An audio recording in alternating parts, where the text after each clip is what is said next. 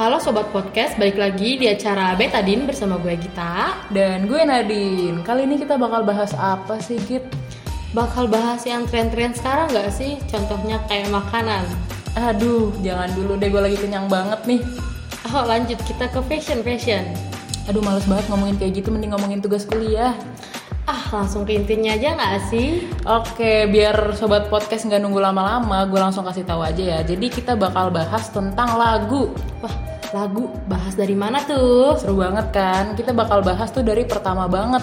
Dari yang pertama ada asal-usul lagu, habis itu ada juga perkembangan lagu dari tahun ke tahun, terus ada juga lagu favorit kita berdua nih, terus ada kegiatan yang ditemani sama lagu, dan ada lagu yang sedang tren saat ini. Banyak banget gak sih? Wih, mantap, kece tuh. Jadi enaknya mulai dari mana nih, Din? Dari pertama banget dong, dari asal-usul lagu. Lu tahu gak sih lagu itu dimulai dari daerah mana? Wah, kayaknya gue gak tahu. Coba dong jelasin. Oke, jadi lagu itu dimulai dari kawasan Timur Tengah. Jadi lagu pertama ini tuh himne Suriah dengan judul Hymn to Creation. Dibuat sekitar 3.400 sampai 4.000 tahun yang lalu. Udah lama banget gak sih? Wah gila sih, lama banget tuh.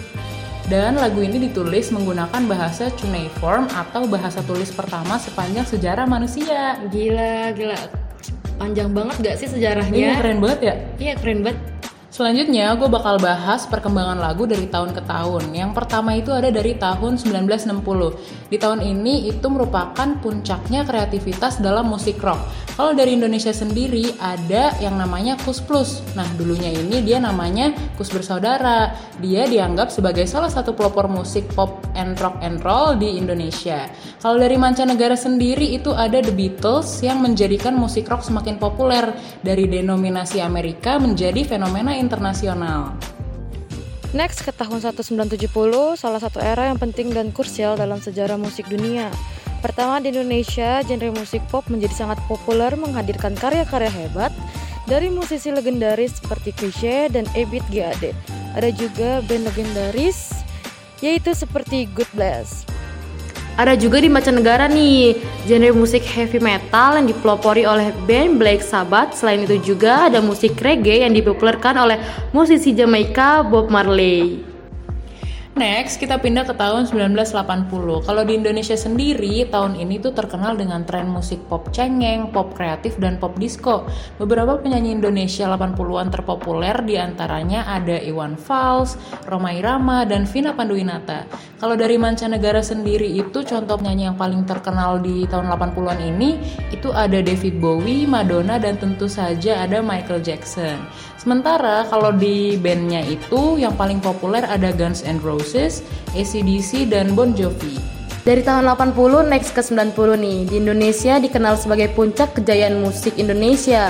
Band-band legendaris terlahir seperti Dewa 19, Slank, dan Kahitna. Di mancanegara sendiri, era ini juga merupakan era yang paling sukses bagi industri musik barat nih. Band yang cukup melegenda yaitu Nirvana, Oasis, dan Radiohead. Lagu Tears in Heaven dari Eric Clapton juga berhasil mendunia nih. Kita masuk ke angka baru nih, yaitu tahun 2000. Kalau di Indonesia sendiri, dunia musik Indonesia itu masih mengikuti tahun-tahun sebelumnya. Di era ini tuh muncul nama-nama yang mungkin terdengar gak asing di telinga kita seperti Sheila on 7, Chris Patih, Peter Pan, dan Naif. Lalu pada 2004 juga muncul ST12 yang mempopulerkan jenis pop Melayu. Next, kalau di mancanegara, kebanyakan mengolah genre-genre pop rock alternatif. Beberapa band di tahun 2000 diantaranya Linkin Park, Avenged Sevenfold, Green Day, dan Coldplay. Nah, pada akhir tahun 2011 di Indonesia muncullah idol group pertama di Indonesia, yaitu JKT48 yang memperkenalkan musik Jepang lalu mengubah liriknya ke dalam bahasa Indonesia nih. Di mancanegara, lagu Korea atau K-pop mulai mengambil hati anak-anak muda. Keren gak sih? Keren banget dong. Nah, dari tadi kan kita udah panjang banget tuh ngobrolin dari asal-usul lagu, terus perkembangan lagu dari tahun ke tahun. Habis ini enaknya kita bahas apa ya, Git? Kalau ngomongin lagu enaknya bahas genre gak sih? Masuk banget tuh. Mantap. Ngomong-ngomong soal genre lagu lu apa sih, Din? Kalau genre ya, biasa sih gue banyakan dengerin lagu yang genrenya klasik rock nih. Kalau lo apa? Wah, kalau gue sejenis pop kayak gitu loh. Mantep banget tuh. Wih. Nah, kalau penyanyi favorit lo tuh siapa sih, Git? Kalau gue penyanyi favoritnya Sam Smith, lo kenal pasti kan? Kenal dong, lagu-lagunya tuh udah gak asing banget gak sih? Bener banget. Kalau lo sendiri siapa? Nah, kalau penyanyi favorit gue tuh Freddie Mercury, tau gak lo? Kayaknya gue nggak tahu deh, Din. Oke, jadi tuh dia penyanyi dari tahun 70-an. Wah, pantes gue nggak tahu. Gue juga belum lahir di situ. Oh iya, sama sih, gue juga belum lahir. Tadi udah bahas genre nih, Din. Terus penyanyi juga. Iya. Terakhir bahas apa nih? Lagunya nggak sih? Bener banget. Kalau lagu favorit lu tuh apa sih, Git? Kalau dari gue sendiri tentunya dari Sam Smith nih, yaitu I'm Not the Only One. Nah, kalau lo sendiri gimana nih, Din? Lagu favorit gue tuh ya, walaupun gue ngefans banget sama Freddie Mercury, tapi lagu favorit gue itu dari George Benson yang judulnya Nothing's Gonna Change My Love For You. Wah, kayak cocok nih yang bucin-bucin, yang pasti punya pasangan yang nggak jomblo kan, Bener banget lagunya, soalnya bucin banget ya. Iya, betul. Oke, biasanya lu dengerin lagu pas kapan sih? Biasanya sih kalau gue sendiri dengerin lagu sambil nugas tuh, biar mood gue naik sama tugas-tugas kadang yang bikin geleng-geleng kepala.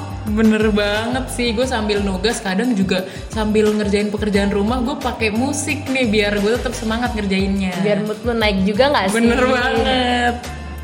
Nih ngomongin lagu yang paling tren sekarang tuh apa sih, Din? Kalau lu denger-denger?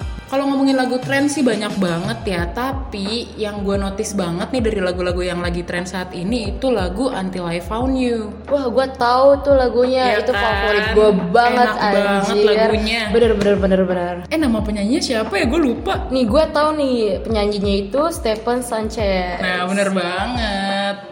Oke, udah banyak banget nih yang kita omongin, saatnya kita pamit gak sih? Iya, bener, biar lu gak bosen dengerin kita terus. Iya, kasihan nih pada bosen pasti. Podcast ini kita akhirin sekarang. Oke, sampai berjumpa lagi di podcast-podcast selanjutnya. See you. Bye-bye.